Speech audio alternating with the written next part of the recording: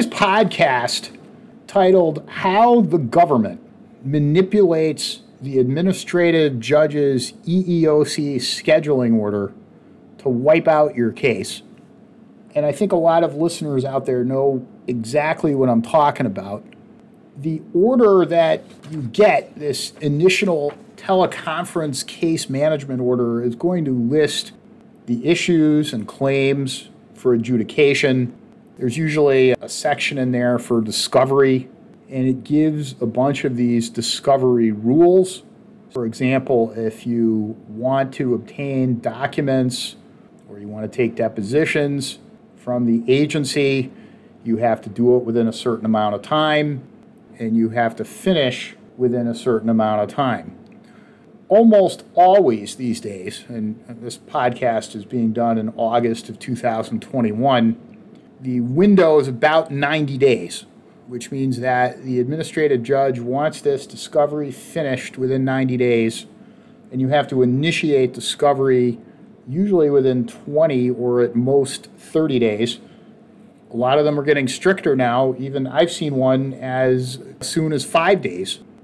You have to understand this, that because the report of investigation is itself, in most instances, lacking the critical information that will help you win your case, and that's not accidental. As most people know, the agency does withhold information.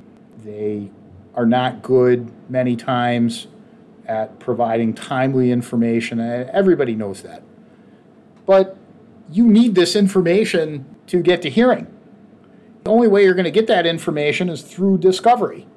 So, for example, if the theory of your case is I shouldn't have been suspended because I came in late twice last month, but 5 other employees who were of a different race, they were late even more than I was and nothing happened to them, or they didn't get suspended at least. So I need information on who those people were, what their disposition of being late was. Were they suspended for 1 day? Were they reprimanded? Did they get a warning?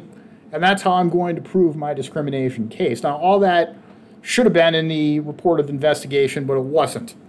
So now you have, let's say, 20 days out of 90 to serve those demands. It's interesting because rule number 1 on these orders is that if you miss that deadline, for whatever reason, you were on vacation and you didn't even see the order, you were ill, you forgot about it, whatever the situation was, the court or the administrative judge has the power to deny you discovery, which essentially ends your case right then and there. Because if you can't get that information, you can't win. You can't even get to hearing, which is yet another reason why in many of these cases I recommend going to federal court, where you almost always do not have these kinds of ridiculous time pressures to get stuff done on. But there are reasons to do administrative cases in spite of that, and I have a little booklet on that, which I've mentioned in another podcast. But just putting that aside, that's rule number 1. So a lot of people who are pro se are going to miss that. They're going to miss that deadline. Now, let's say you made that deadline. All right, here's deadline number 2 that comes up. Now, this is really tricky the way this thing works. The government will have 30 days to respond to the discovery that you send out, the discovery demands. Now, what government agencies do is they purposely don't give you the information that you've requested. Now, why not? Well, we all know that information can be very damaging to their side of the case. In the suspension example that I give, let's say that there are 3 other people of different races who came in late to work and nothing happened to them. That's a problem. That case will probably lose for them. So the way they fight that is by not giving you the information. Okay, simple enough. What do you do next? Well, you have to go ahead and you have to make a motion to compel. You have to tell the court, Judge, we timely served discovery. They didn't respond, and because of that, we want you to order that they respond. They provide the information. Well, that sounds simple enough. What's so hard about that?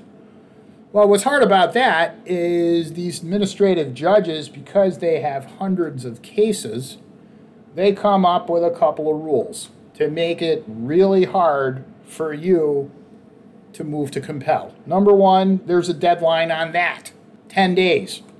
Some of them are 5 days. Now, if you don't get any discovery at all, it's pretty simple. You just say, listen, Judge, 30 days ago we sent out our discovery demands. We never got anything back, so compel them to respond. You have 10 days to make that motion.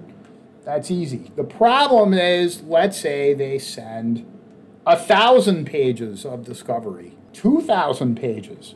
Most of the time they do this, by the way, they don't put them in any order as they're required to. A lot of people don't know that, but you can't just send out pages of discovery to respond to document demands. You have to identify what those pages are, at least in terms of to what number document demand they correspond to.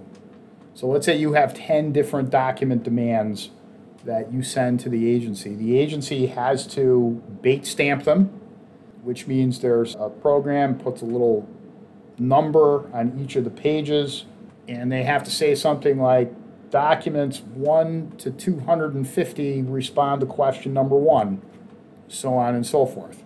A lot of pro se complainants don't know that. So they're going to get a giant notebook or two or an entire box of pages that are unmarked, and they're going to try to piece together what all of these pages are. How long do you think that's going to take somebody with a full-time job and maybe children at night to take care of to go through? You think that's going to take you? You think you're going to be able to do all that in 10 days and be able to explain to the judge of those 2,000 pages what was deficient? Because the administrative judge is going to make you identify the specific deficiency in those documents. You're not going to be able to do that. Bam, you're not going to be able to do that within 10 days. You can't make a motion to compel. You never get the information that you need, you lose. Here's something else the government can do.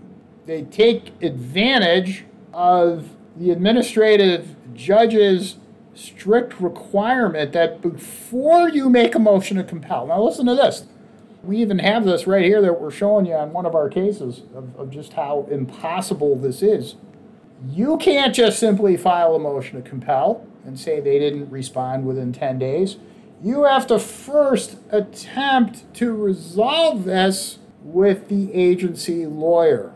Now, this judge in particular, she has an order, this Judge Bennett, that says that what you have to do is you have to have 2 video conferences with the agency lawyer before you make a motion to compel. Okay, so now let's just look at the timing here. You've got 10 days to make a motion to compel from when you get that giant box of documents. How long is that going to take you to do? A long time. And not only do you have to do it before 10 days are up to find the deficiency, you have to then schedule not 1, but 2 video conferences with an agency lawyer to try to, quote, resolve this. And then this judge requires, and she's not the only one, she's far from the only one, that what you've got to do is you've got to coordinate with that agency lawyer a couple times. Both of you are available in order to orally argue this motion to compel with the court. And you got to list 2 times for that. Okay, that is about 4 conferences times you've got to schedule within 10 days. Okay, that is a very, very tall order. Now, if you're an agency lawyer, do you have any motivation at all to send any of this discovery absent a court order? Probably not. Technically, these people can be sanctioned if the judge determines that their defense was frivolous or something like that to not turning over the documents, but these people are generally skilled enough to come up with some sort of reasonable defense about why the materials they sent complied or something like that. That is a steep, steep obstacle that can cause you to lose your case at the administrative level, just like that.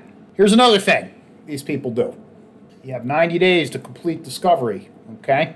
You want to take depositions. You generally want to take depositions after you get their documents. You want to notice a few of these from the report of investigation. You know who some of the people are that you want to take depositions of. You don't know who everybody is, though. Here's what the government does. Now, notice on these cases, a lot of times the government will have two lawyers. Why? I've always wondered that. Why are there two lawyers? I think one of the reasons is one of them can always be unavailable, not available. Meaning the answer is not so that when one's unavailable, the other one can be available to cover those depositions. No. It's the opposite of that. It's because one is unavailable, you can't do whatever deposition you wanted to do at whatever day. You have to go ask the judge for more time on an extension motion. That's one of the reasons they do that.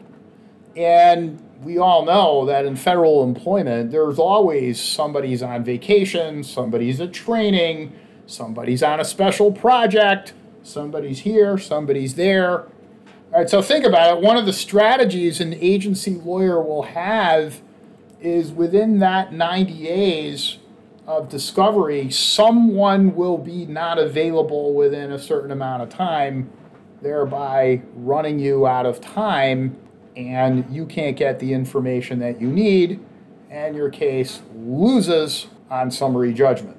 I think there was a famous line in one of these movies that, I think Wall Street, Gordon Gekko, the Wall Street Baron, said it from the book The Art of War, that most of these battles are won before they're ever fought.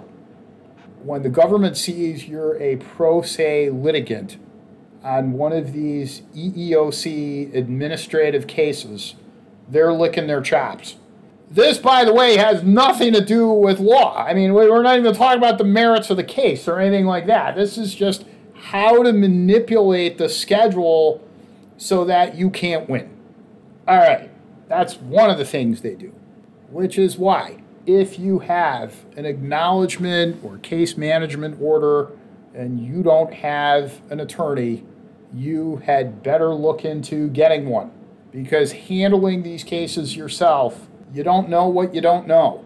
And after many, many years of experience, I keep seeing the changes in these rules and the manipulation of the rules and the manipulation of those changes. It is imperative that you get an attorney to represent you, to cover these different angles. I have been an attorney for over 25 years, and I have done this area of law for about 20. Call us now. We can help you